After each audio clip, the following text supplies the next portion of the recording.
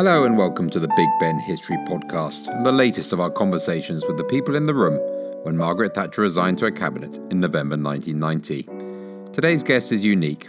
Caroline Slocock was the only woman in the room back then, other than the obvious one, and her account of what it was like to see the Iron Lady sob her way through her resignation statement inspired me to speak to all of those who were there to witness the end of her premiership.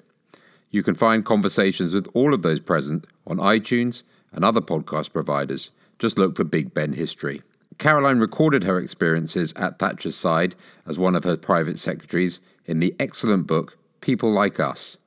We started by her reading the description of Margaret Thatcher's final cabinet meeting. It is an awful scene, which over many years I've often replayed in my mind. The coffin-shaped table with all of her male colleagues seated around it, and her, the only woman in the room apart from me. The private secretaries line up on a row of seats at one end, looking on, taking notes, me amongst them. She has been doing this every Thursday morning for 11 and a half years, and normally she would be in complete control. Today she only really has to do one thing, read out her resignation statement, each word of which she would have chosen carefully, like every prepared statement she ever made. The words are there, but she is unable to speak them. Her voice, always a pressure point for her in moments of stress, but normally resolute when things get tough, breaks down as she starts to sob. "There's no need for you to read it out. One of us can do that for you, Margaret," says Cecil Parkinson solicitously. But that isn't going to happen. Oh no. They are going to hear how she feels. They are going to feel the hurt they have inflicted on her. And she is never, ever going to start something and then not finish it. It is absolute torture to hear her, and I suspect everyone in the room wishes at that moment that they were not there. And then, when she finally manages to get to the end of the statement, she says, "I doubt you all heard that, so I'll read it again." And she does, with the same emotion. There is no doubt it is hard for her, the Iron Lady, to show her emotions in this way. In her autobiography, she places the full text of her statement in her account of that cabinet meeting without recording the considerable difficulty with which she articulated the words on the day. She does admit to giving way to tears when the Lord Chancellor, Lord Mackay, reads out his tribute to her. "Your place is already assured in history," and says that she feared she might lose her composure entirely when Kenneth Baker says, "The party love you. You are the greatest Prime Minister this century." And Douglas Hurd adds, "The hardest thing of all is the hurt that this has caused you." Perhaps out of modesty, she does not record in her autobiography what they say, nor does she appear to notice that others in the room, including her colleagues, are crying too.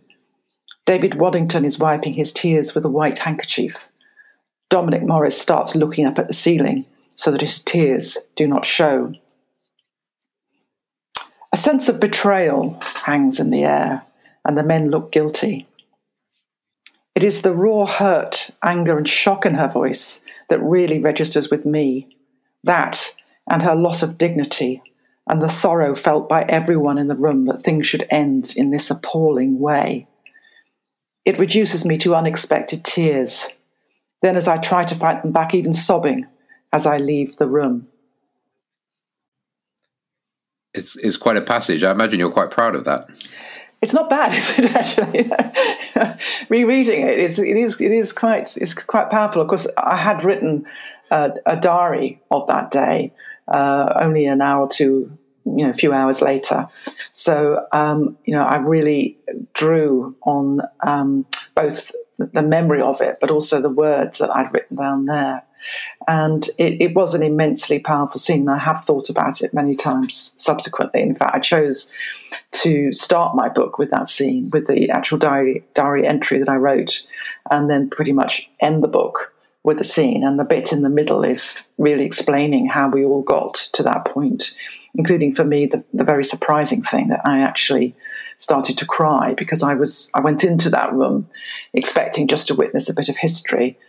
And as a civil servant, who sees ministers come and go, and I'd seen other ministers come and go in other roles, I expected to be quite matter of fact about it. But really, it was such a deeply personal and complex scene. There was so much going on between the people in the room that it was very upsetting.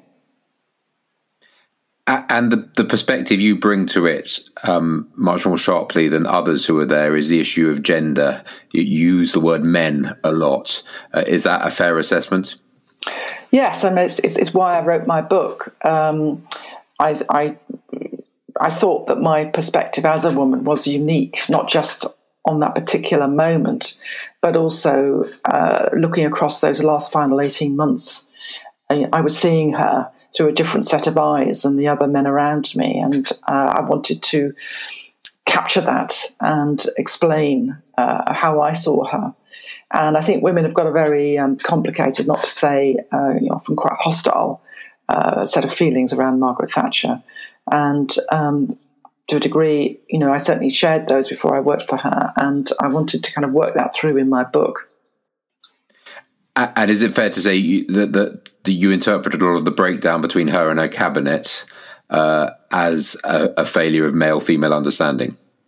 Yes, I mean, clearly there were very real, very important policy issues at play. So it wasn't all about gender.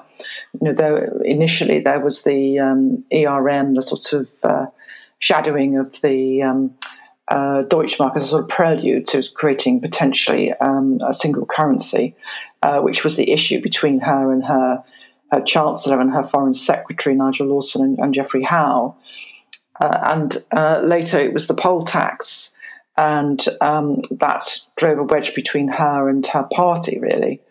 And at the very kind of deep source of this, there was an issue about the relationship with Europe, and that relationship, that argument in the Conservative Party continues, or at least has continued to this day. Perhaps it has finally finished. I'm not sure it has. So there were real issues of substance. But I think that the particular nature of the relationships was influenced by gender. I think that she felt that her authority was being challenged, that she was being disrespected. He was a woman who'd won 3 elections, who was a kind of giant of a figure on the world stage and had helped to end the Cold War. And there were her, her senior but more junior colleagues who were refusing to agree with her judgments. So I think she felt that was partly a kind of gender issue. And I think that she felt like quite a few women, I think that she felt quite resentful about the fact that she felt that she had to do everything, that she worked so hard. She mastered all her briefs. She even said in Cabinet once, not in my hearing, but on another occasion, she said, why do I have to do everything? And Ken Clark, who reports this story, says, none of them could really understand what she was talking about. But I think she felt that she had to do all the heavy lifting, she had to do the hard work, and then people were turning on her. And what I saw quite close to was how explosive she could be with some of her male colleagues. She was often very sweet in certain respects to people who had much less power than her private office and others around her in her kind of immediate work sphere. But where she was on a more kind of equal footing, she could be really quite vicious and badly behaved towards her colleagues. But actually, if you look at it closely, they were also being very badly behaved towards her. For example, Geoffrey Howe and Nigel Lawson came together. They actually went to her together to tell her that she had to cave in, effectively, on the ERM, and gave her some words for her to say at the Madrid summit, and were basically bullying her at that point. And at the same time, Geoffrey Howe was trying to remove her favourite private secretary, Charles Pole. And, she managed to kind of winkle herself out of that situation successfully. But this sort of dynamic, I think, was something that continued over that, and just got worse in some ways over those 18 months that I worked with her and saw her, that led up to this moment in the cabinet room. And she definitely felt betrayed by them. I think she said to a TV documentary after she'd left power that it was treachery with a smile on its face. And I think for the men, I think they found it quite hard to deliver the coup de grace. I think they struggled, but they also struggled to work with a woman. And some of them, have even admitted it. Jim Pryor said that he was a male chauvinist, basically. And Ken Clarke has said that he thinks that quite a few of her colleagues really found it very difficult to accept the authority of a woman. So I think there was a particular dynamic going on, and I think it meant that she probably hung on longer than she should have done, and she let things get to a more poisonous state than she should have done, really. And likewise with the men, they just couldn't handle each other. And I suppose that one of the things about that cabinet room scene, which came home to me as a relatively young woman, 34, 35, is just how personal politics is. It's not just the issues, it's the personalities.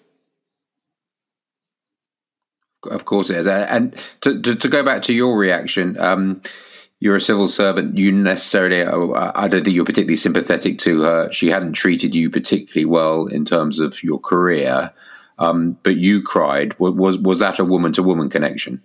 Yes, I think, absolutely. I really felt for her personally. And it spoke to me, that sense of being a woman, being so vulnerable. And she was showing her vulnerability for the first time that I'd ever really seen it. And I think it's very hard for women to show that vulnerability, because you feel that if you do, that the knife will come, straight through the chest. And women are seen as emotional. So to show emotion is to show weakness. So to see that, the person, the woman, at that moment, metaphorically almost naked, as it were, she had none of the trappings of power at that point. It was very moving. Talking about Margaret Thatcher, but you also speak in your book that her own relationship with women was extremely complicated. Do you see that as a product of her generation? I mean, I think at one stage they avoided presenting women candidates to her for jobs because they knew she didn't like working with women, which now would be illegal. Do you think that was because of her generation or something to do with her unique personality? Yeah, I think it might have been illegal then, actually, under the Sex Discrimination Act. But yes, I think it was. I think it was partly a generational thing. I think that she had always worked with men, and she developed a way of operating which worked with men. And she felt comfortable in the working environment that she knew. And I think she did actually quite like, and I think this, is possibly not unique to her, she quite liked the sense of power of being the only woman in the room. I could feel it when I used to accompany her on outside events and, to go to receptions with her and things like that, dinners. And, when we'd walk in the room, me beside her, and she was we were the only two women there, but obviously no one was looking at me.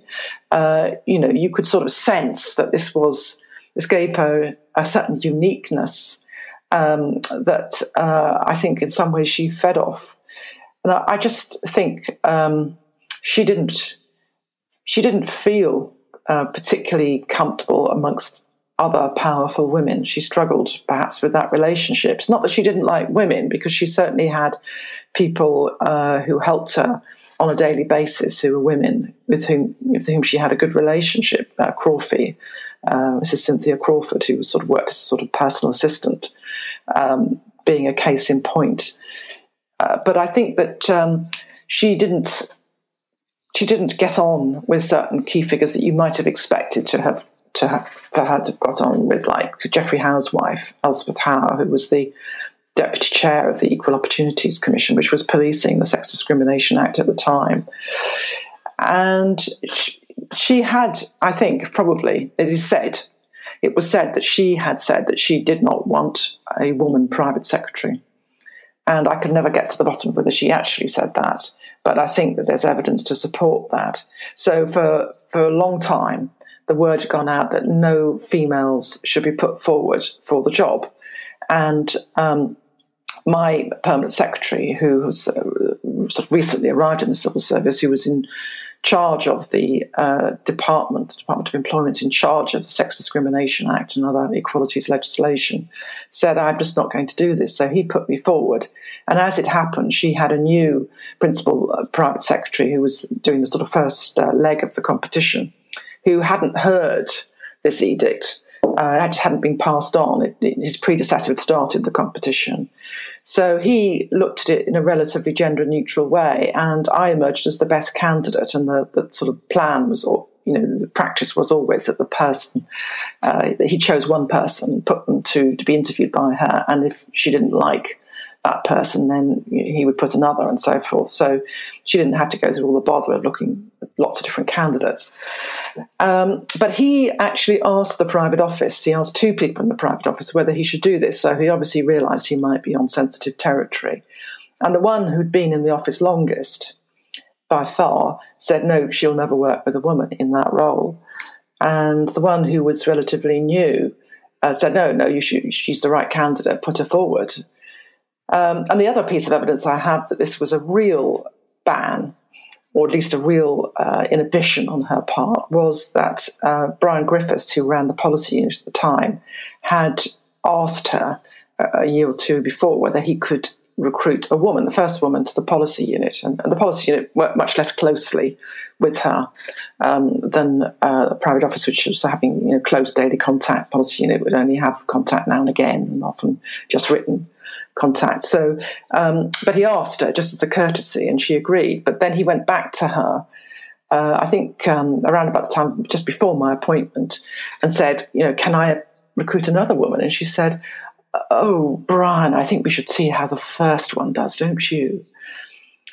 Which is sort of a completely unacceptable thing to say, in the modern world.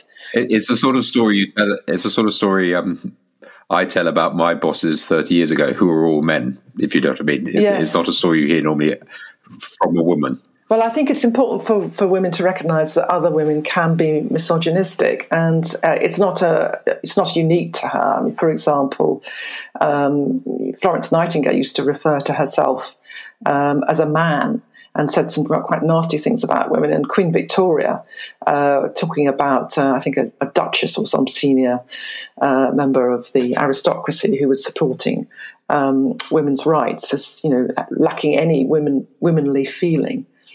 So, I think there can be a tension there. It's not just men who can discriminate against women.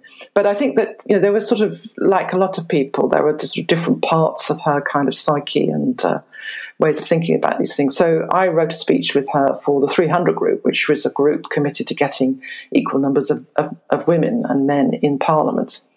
And there's no doubt that she was sincere. She'd been to that group, as a member before this invitation, I think on a couple of occasions. And she's quite sincere in believing that women were a good thing in public life and that we needed more of them. It's just that when it came to the sort of personal, I think she felt that she was in unknown territory and she didn't quite know how to behave. And I think she also really liked men, and that's the other thing to say. Can I pick you up on that? Because, interesting, since we first spoke, everybody I've spoken to, they all raised Geoffrey Howe, but they also all raised the role of Peter Morrison, her parliamentary private secretary, who ran her leadership campaign and was, by all accounts, completely useless. Completely useless, an alcoholic, and now a suspected paedophile. I think Barry Potter said to me she liked tall, posh men. Did she? Does that come down to her being a woman? Did you see that she had a weakness for a certain type of man, and was that a flirtation, if you like? Yes, I think she really did have a weakness for a certain kind of man. I think Dominic Morris, I don't know if you've ever, well, you probably have actually met Dominic, is in the same sort of stable. He's tall, he's got a loud voice, and he's quite posh. He's a wonderful man, and he's also got a nice sense of humour. I think she quite liked people who made her laugh, actually, and helped her to relax. And I think that her own husband is sort of in that camp as well. And I think she did like tall, posh, slightly military bearing type of men. And I suppose John Moore didn't quite fit into this category, but I think she also liked being, she wasn't a person who in her professional world wanted to be loved. She was perfectly happy to do very unpopular things. But I think that actually there was an inner insecurity in her that meant she liked to have an image in the mirror of the people around her, which was incredibly, which was flattering. And she liked to be surrounded by people who made her feel good about herself. And she really, she was sort of prepared. She obviously, in some ways, quite liked fighting with men and so forth. But I think at the end of the day, over a glass of whiskey, the sort of people she wanted to be with are people who she liked and who visibly liked her. And I think there was an element of flirting around certain relationships. I suspect there was with Ronald Reagan, for example, and Gorbachev and Mitterrand. Well, why shouldn't there be? And how? Your subsequent career. I think did you become head of the Equal Opportunities Commission? Have I got that correct? I became chief executive of the Equal Opportunities Commission. So yes, there was a chair, and I was the chief executive. Yeah. In your career in the area of equality and pursuing equality, how has your experience with Margaret Thatcher influenced you? Well, so that's an interesting question. I think it's how it. Well, first of all, I think one of the things that I gained from her was a sense that women could be powerful, very powerful, and that being different was a massive strength. One of her strengths, I think, was that she was a sort of living, breathing challenge to the status quo. So I really wanted to see more powerful women, even if I didn't want to see more Margaret Thatchers, because I didn't share her politics. And in some ways, I thought she wasn't definitely not a role model in the way that she certainly worked with women. But I think what I also got when I became Chief Executive of the Equal Opportunities Commission and spent 5 years looking at why women don't thrive, why they don't succeed, how difficult it is to get to the top. I really began to understand much better why Thatcher was like she was. And I could see some of those qualities in her that I've seen in myself and in other women who are striving to get to powerful positions. For example, the belief that you have to be better than the people around you, the men around you. You have to work harder. The sort of diligence that often goes with that. She used to do all her boxes every night until the very end, and she always knew what she was talking about. She didn't wing it, and unlike one sort of senses Boris Johnson does quite frequently, she, that kind of belief that if you work hard, you'll get respect and you'll get on, I think is one of the things that women believe, and I think it did work for her up to a point, but she neglected the relationships. She wasn't, as Nigel Lawson put it, clubbable, and I think a lot of women have found it very hard to break into the club. Because the club is actually a men's club. That's one of the reasons why she wasn't clubbable and probably didn't feel comfortable going to the tea room. But she just didn't fit. And men, crickets, sports, public school, all those things, she just didn't have that to help her to kind of form those relationships. So I think there's that, and I think that sense of feeling that you are under challenge. I understood that because a lot of women do work in a very challenging environment that doesn't really work for them. And, they are put down. They are not promoted when they should have been, as in fact, that happened to Margaret Thatcher at an earlier point in her career.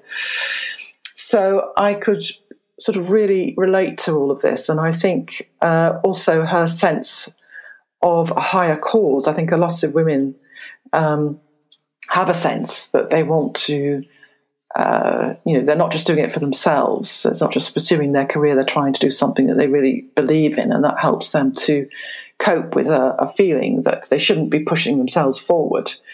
Because one of the really kind of difficult things, I think, for women is that when they're assertive, they're often seen as aggressive. And, and that certainly happened to Margaret Thatcher, that I think that she's been vilified for being a strong woman. And, it's one of the reasons why I wrote the book, actually, that I felt that there's a sort of certain kind of misogyny that leads to women who are strong being characterised in a very negative way, whether they're sort of witches or bitches or whatever, as has happened across the ages. And you alluded to it there. I mean, essentially, she's brought down in a sort of courtroom coup, if you like. It's all very Game of Thrones. Do you think that sort of intrigue is? Yeah, I think that it's that syndrome that I was just talking about, of thinking that if you do the work, if you put the work in, you do your homework, and you're right, then you'll win. And it's not often the way that you do in politics. You do have to form relationships and have to have people on your side. And when the end came, she didn't really have those people on her side. They were, prepared to go along up to a point, but she didn't have the loyalty there. And I think Theresa May also struggled with that syndrome, that she just didn't. So she wasn't good in the tea room, and she wasn't good at. She was cocooned inside Number 10. Her advisors were probably too strong, certainly in the early days. She had a lot of enemies. Whereas John Major, when he moved into Number 10, I worked for him for a while. I saw his diary. That he'd, the bit that wasn't the Chancellor's diary came across with him, which included many, many dinners in constituencies, just wooing people and making friendships and relationships. When John Major came into the private office, he would often sort of come in and practice his cricket strokes. It was a sort of bit of a metaphor for that sort of, he was good at playing cricket, whereas Geoffrey Howe, in his famous final speech, said that she, as a team captain, had broken their bats. And that kind of sums it up in a way, that she wasn't a team player. Yeah, there isn't that sort of patois that you can immediately slip into, that men from a certain class, I guess, have a language that they've all been brought up on. I was going to mention Theresa May, but you've already touched her. We'll wrap things up. I mean, that meeting, you say it haunts you. I mean, when you're walking the dog, you mentioned your dog, or now in COVID, do you still think about it? Well, I do, but I to be honest, I think writing the book was my way of sort of exorcising that particular memory. Because over the years, it's sort of, I just hadn't quite worked through how I felt about her, and I couldn't quite understand, given how I felt about her on the sort of surface of my mind, why I would cry at such a moment, because I was so convinced that she should go. So I think that the book has sort of sealed the memory for me now. So I don't think about it much, but I do think about her a lot, because I think that the story that I tell in People Like Us is still relevant to today. Really? I mean, really, there's so many things about it that I find of another era. One woman surrounded by men. Just the lack of HR in the way she lost her job, if you like. You still think it speaks to this age? I still do, because I think that when Theresa May resigned, there was a similar set of issues going on there. There was that viciousness towards her. Do you remember that phrase? Some backbencher briefed the media that when she was going to a committee, they were heating the knife, and they would twist it into her front. Which is just that. So I think there's that misogyny. I think women are still not disrespected. Well, there was another one I did, and I think George Osborne admitted it. It was chopping her up into bits and putting her in a fridge, I think. Yeah, well, it's an extraordinary thing to say. And I think, women are still not taken seriously or sufficiently seriously in politics. I think one MP not that long ago said that women were still ridiculed for their high-pitched voices in Parliament from time to time. And, I think that Theresa May was still struggling to show herself, the woman within as Prime Minister. She feared to show any sign of emotion or weakness, and she got that name. What was it? The Maybot. And then at the end, we saw, how upset she was and how she was still not trying not to cry. So I think that sort of tension about the women's style in politics and men's style, the sort of winging it clubbability style that is sort of reached its, I don't know about clubbability with Boris Johnson. Well, yes, clubbability. That sort of the Boris Johnson wing versus the sort of, the kind of, both Theresa May and Margaret Thatcher both grew up in a sort of very religious, diligent sort of background, didn't they? So it's sort of partly that I think is the issue. But I think also there are the being cocooned inside number 10, that sort of bunker issue, and people getting too close and too powerful in government. I think it was the beginning of that syndrome in Thatcher's day. I think she had become too close to her private office and Bernard Ingham. It was very different because they were civil servants, and nowadays those people would be chiefs of staff and political people. But I think those issues are still very live issues. And I think the other thing is the Brexit story, which it's perhaps gone off the sort of off the sort of hottest temperature for a while. But I think that was the beginning of the Brexit wars, what I call the Brexit wars in the Tory party. And I think that's still really relevant. So I think there are many things about this which make this very current. And it's also a very human story. And I think that a lot of politicians are much more human than people realise, much more vulnerable. And so it was with her.